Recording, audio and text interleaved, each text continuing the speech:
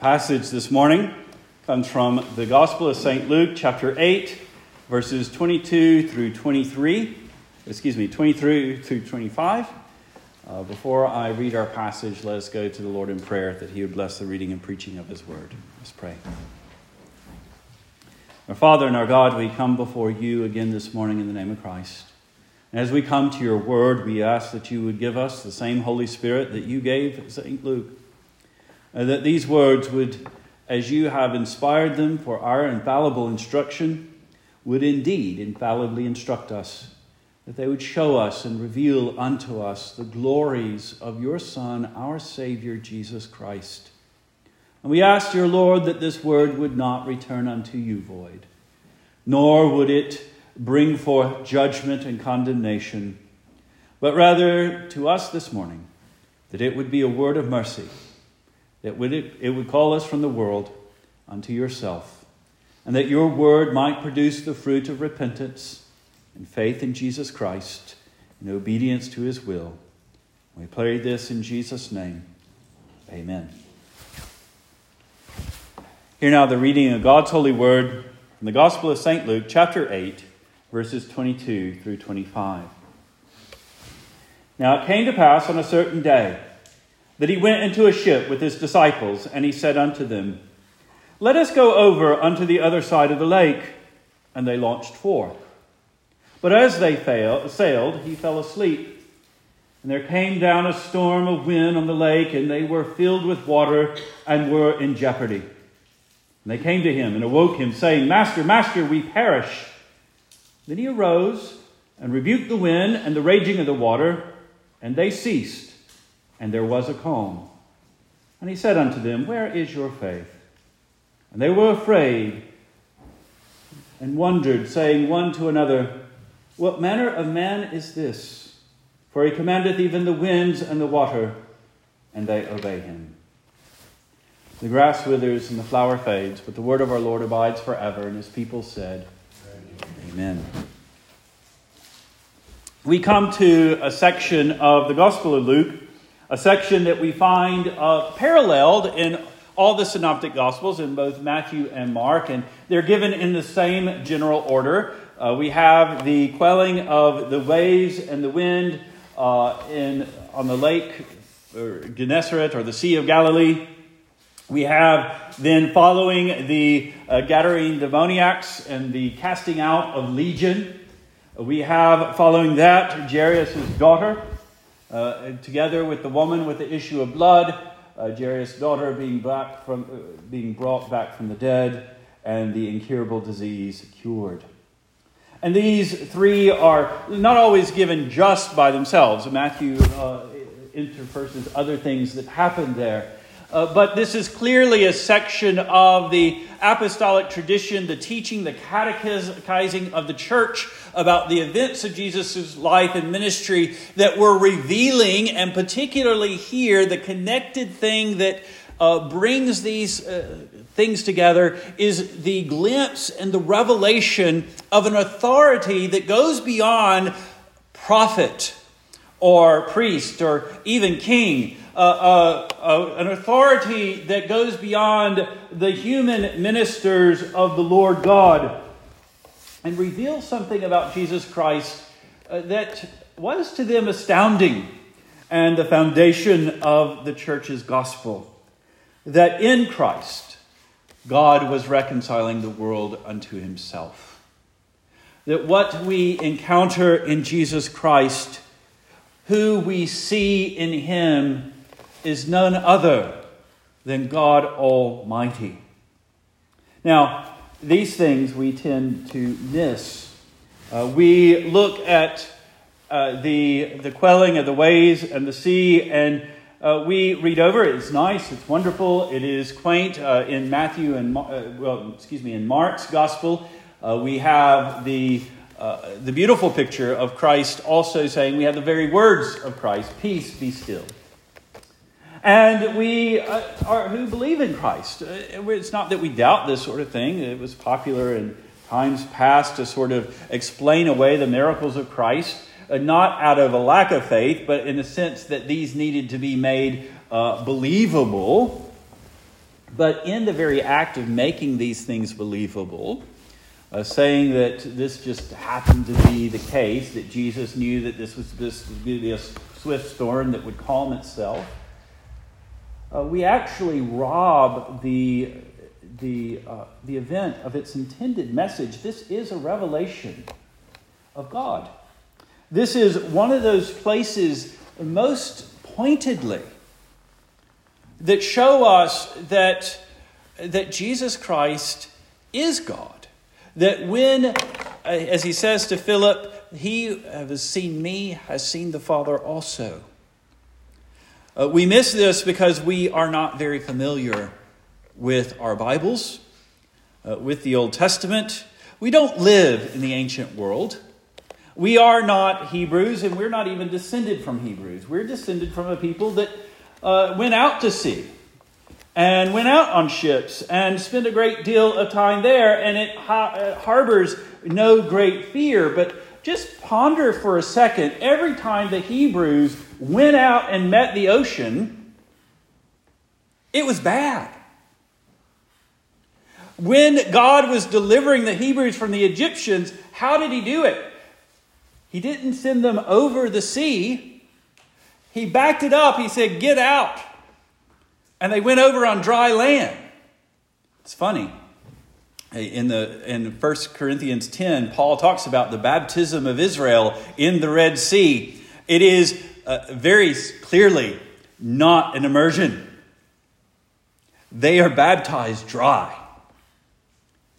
When they do go to sea, it works bad for them. Jonah, how is he going to escape God? I'm going to escape God on the sea. He gets swallowed by a whale and upchucked on the Sea of Nineveh. Paul goes to sea in the New Testament. What happens to Paul on the ocean? The boat gets lost and he's washed up on the island of Malta. The sea is a dangerous thing.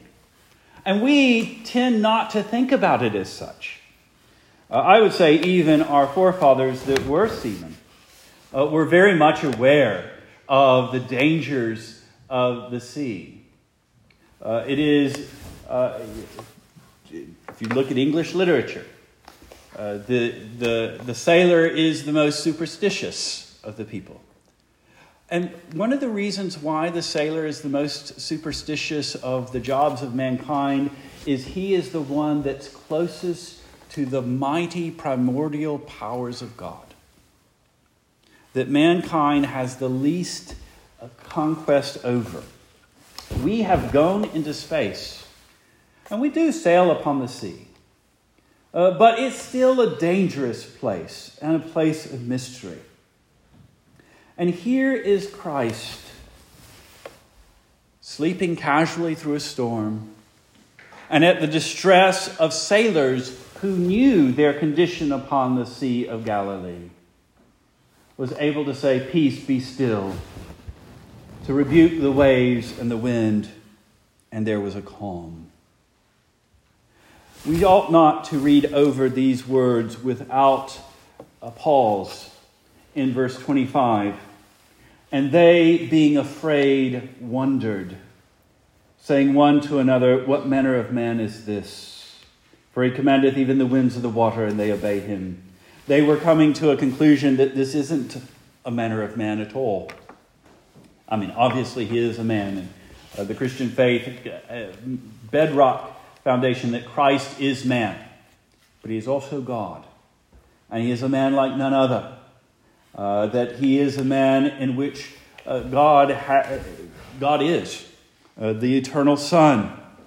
Here is revealed Christ's divine authority. Verse 24. "He arose, he rebuked the raging of the water and the wind, and they ceased, and there was a calm." If you look back, and turn to the very front of your Bibles. Turn to Genesis chapter 1. Genesis chapter 1, verse 1 says, "In the beginning, God created the heavens and the earth." And then immediately goes to look at the conditions of this creation. And what is said there? The earth was without form and void, and darkness was upon the face of the deep, and the Spirit of God, or the wind of God, moved upon the face of the waters. That the primordial powers that were in when God first created the world, He began with just raw power, formless power, chaotic power. That's what formless and void mean. That the wild potentialities. And what were they? They were waves and they were wind. This is going right back to the very beginning.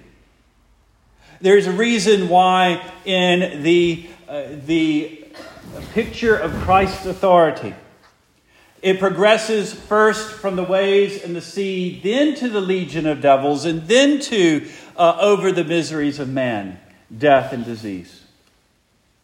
Because right there with creation, right there at the creation of all things, right there contemporaneously with the devils themselves, who were presumably at this time angels, was the waves and the wind. And who but God alone can rule over them? This is one of the constant refrains of Scripture. You get it all throughout the Psalms, but you get it in the Proverbs too, the wisdom literature. Look at Proverbs chapter 30, verse 4. Who hath ascended up into heaven, or descended? Of course, the New Testament is going to point to the one who also fulfills all these other things. Who hath gathered the winds in his fist? Who hath bound the waters in a garment? Who hath established all the ends of the earth? What is his name, and what is his son's name, if you can tell him? I mean, we can. But the ancient world couldn't. You know, even the gods of the ancient world were not themselves the personifications of the sea and the wind, but conquerors of it, or those that fought against it, or those that held them off. But there was always a recognition that they themselves were subject to something higher and mightier. In Job, chapter 38, verses 3 through 11, gird up now thy loins like a man, the Lord addressing Job. For I will demand of thee, and answer thou me. Where wast thou when I laid the foundation of the earth? Declare if thou hast understanding. Who hath laid the measure thereof, if thou knowest? Or who hath stretched the line upon it? Whereupon are the foundations thereof fastened? Or who laid the cornerstone thereof? When the morning stars sang together, and all the sons of God shouted for joy? Or who shut up the sea with doors when it broke forth, as if he had issued out of the womb? When I made the clouds the garments thereof, and the thick darkness a swaddling band for it, and broke it up for my decreed place, and set bars and doors, and said, hitherto shalt thou come, but no farther, and there shall thy pride ways be stayed. And the Lord is showing Job the incomprehensible mysteries of who he is. When he is asking Job to look to the bare mysteries of the things around him, and then contemplate the mysteries of misery itself, he first calls him to consider the waves and the winds of the sea. His sovereignty over them is the patent of his divinity, of his Godhead. It's not how he earned his Godhead, but how he shows his Godhead, how he proves it. If you look at Psalm 135, verses 6 and 7, whatsoever the Lord pleased, that he did in heaven and in earth, in the seas and all deep places. He calls the vapors to ascend from the ends of the earth. He maketh lightnings for the rain. He bringeth the wind out of his treasuries. That is the focus of the wind. We were called to worship this morning by Psalm 93. And what is Psalm 93? But a reflection and a building up of God's majesty and power over the most primordial, chaotic thing that there is, the sea. This is how the psalmist establishes that holiness becomes the house of God, because he reigns and he alone is clothed with majesty. He alone is clothed with strength and has girded himself with power. He alone has established the world that it cannot be moved. And how do we know it? Because that throne is established above the floods that lift up. The floods lift up their voice, and the waves crash against all that is. But the Lord on high is mightier than the noise of many waters, yea, mightier than the waves of the sea. Later, as we're going through the Gospel of St. Luke, we will look at Jesus walking on water. It's another miracle that modern men tend to scoff at. Oh, why on earth would God come as man into the world to save sinners and do something as trivial or as carnival-like as walking on the water? He does that to show forth clearly, because walking on water is not something that even the prophets do. It is something that God himself does to ride the waves of the storm. All the language of Old Testament praise addresses the one and only one who sits enthroned above the heavens and the seas, who sits upon the raging waves, whose power is such that he is sublime upon the storm. It is why, though many non-believing scholars that want to reduce all of Scripture into just common paganism like to say that the Jehovah Lord of the Bible is basically a storm god. The truth in that is the sense that the Lord God of Scriptures is the master and the controller of the storm. But he is of everything else as well. He is that and so much more.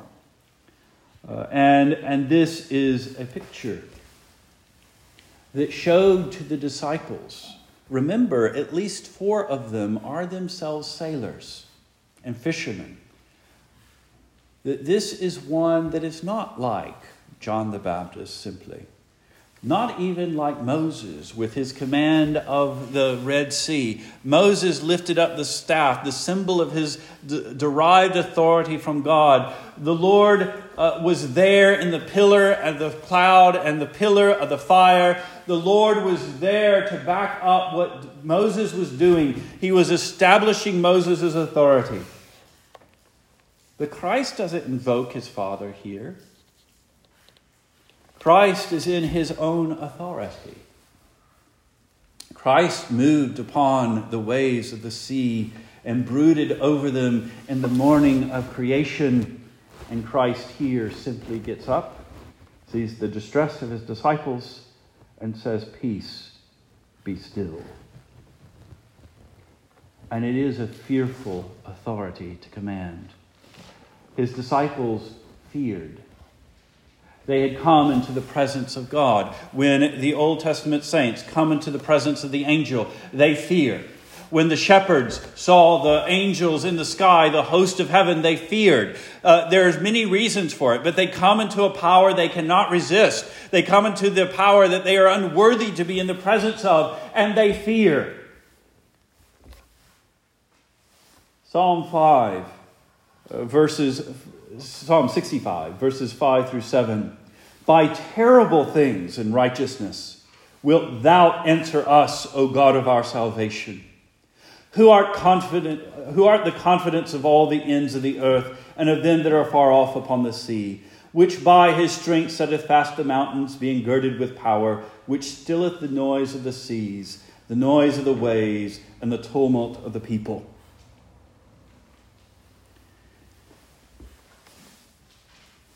When the Lord does his work, it is an answer of the Lord that is terrible.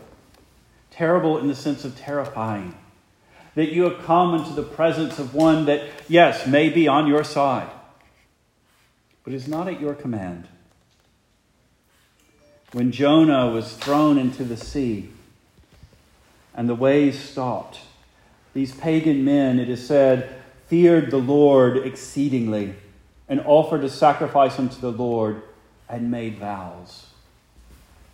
They were delivered by throwing a Hebrew prophet into the sea.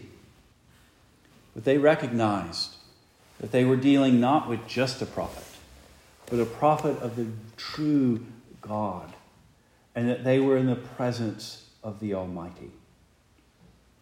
When his disciples wake him up in great distress and worry and anxiety, "Master, Master, we perish, we are destroyed," they were going to him for aid and help, as they ought to have done. But the answer came to them was terrifying in its majesty and power.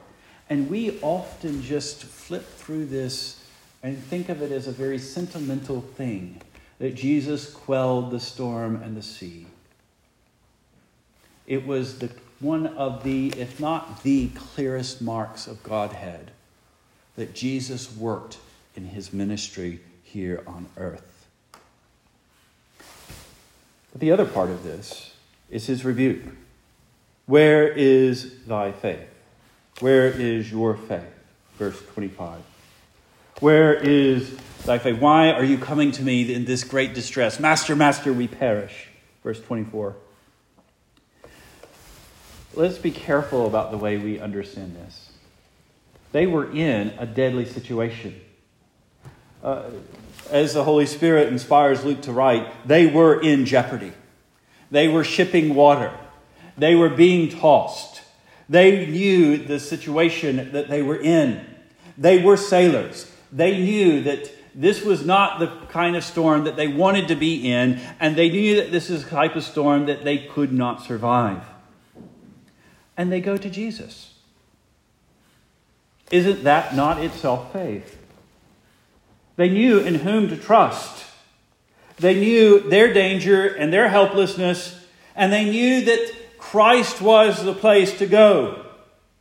An earnest and passionate prayer in the time of danger is absolutely proper. If we were going to say that they erred in going to Jesus in great distress, then we would have to take out almost all of the prayers of the Psalms and almost all of the prayers of the apostles and the prophets themselves. Everything given to us as a model of prayer. So it's not, their faith wasn't wrong in the sense of its direction. The fact that they trusted Jesus in some form or fashion, even if incoherently, was to be commended. But what Jesus is rebuking is not where they put their trust, but the manner of their trust. And if we want to quantify it, the smallness of their trust. They did have faith, but it showed itself in their firm conviction that they were perishing, that they had a small and tottering faith. Recently, in the parable of the sower, verse 13, he talks about the seed sown on the rock or the hard place, that it is rootless, that it cannot endure tribulation and trouble and temptation, that it comes up and springs forth with joy, but as soon as trial comes, as soon as the sun and heat of temptation or tribulation come down, it withers away and bears no fruit. His disciples were showing themselves to be hard ground, shallow, rootless hearers.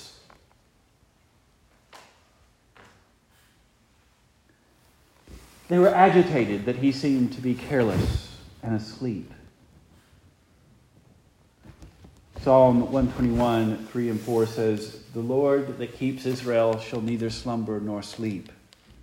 Jesus was asleep, but even in their newfound faith, they knew he was the Son of Man at least.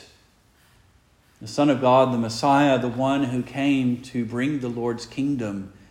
And that King doesn't slumber nor sleep. And is he not about his Father's business? And are they not going across the sea to spread forth the gospel of the kingdom of Christ? And are they not in his hands? And even if they perish, is it not under the sovereignty of God who sits upon the storms of the sea? They trusted even incoherently in the power of Christ, certainly the power of God. But they didn't trust in his goodwill to them, and his goodness and his mercy. And that is what they were distressed about. To be distressed in their condition was nothing sort of ordinary, natural, and proper.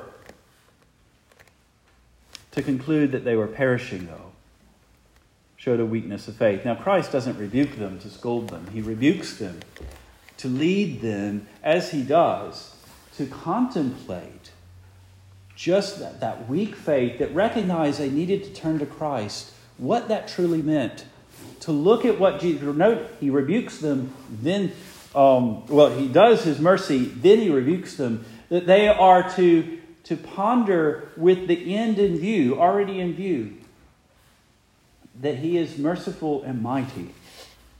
So the rebuke is not one of shaming them, but one of drawing out the full ramifications of their faith, that it might not be shallow ground hearing. And the lessons to us, what we should be reading in this passage, that we should come to firm conclusion. And as we are all gathered here in the church of Jesus Christ, and as we are all gathered around the gospel of Jesus Christ, and as we all here profess Jesus Christ as our Lord and Savior, this shouldn't be controversial, but even we need to hear. Even we have to remember the constant refrain in the Old Testament and the New Testament is remember. Keep it ever before us. It's written here upon the table. Do this in remembrance of me. Remember who I am. In Jesus, you find God himself. He is the express image of the Father. He is the eternal Word. He is the Almighty God. That means that his authority over the wind and the waves is also authority over you. And when we hear his word, it's important that we take heed, as we've seen in the paragraphs above, how we hear this word. That we trust it. That his will revealed to us is not his opinion. It's not his advice to us. But it is the authority of the one in whose hand is life and peace, but also death and destruction, in whose hand is order and chaos. As he says in Isaiah 45:7, I create the good and I create the evil. Or we might translate it better, I bring weal and I bring woe. Ought we not to fear? Is not the beginning of wisdom when we come into contact with the eternal Word of God to fear? Not in distress like the disciples, Master, Master, we perish. But with fear and wonder, what manner of word is this? What manner of man who is amongst us, who is both God, who commands us not to our hurt, not to put a heavy burden upon us, but to bring us life and peace. In him alone, we can fully trust. Even in him, even the powers that is most close to us in distress, death itself. If you are in Christ, even in death, you will not perish. Isn't that the resurrection? Isn't that the promise? That we have new life in Christ and that life cannot be taken away from us? So then, if God be for us, as Paul says in Romans 8, who can be against us? The wind? No. The waves? No. The devil? No. Death? No. Then also the sin that we struggle with? No. The shame or the embarrassment that is pressed upon us by temptation of the devil when we seek to do Christ's will? No. These things God gives in His love at His time, and we can trust Him and follow Him. And can you resist the one that even the winds and the waves must submit to? Are you more powerful than the wind and the wave? Do you have greater capacity to rage against the Lord God Almighty? No. Christ Jesus is the one who quells all power. Your good, my good, our life, our peace is found in the one who makes peace everywhere He goes. Let's pray. Our Father and our God, we come before You in the name of Christ Jesus. And we ask, dear Lord, that we would see in Him the fullness of Your glory. That we would hear His word, take heed to it and do it. That we would trust and find the life of Your word growing through us. That we would see the vanity of life fade away. That we would live unto You. In Jesus' name we pray. Amen.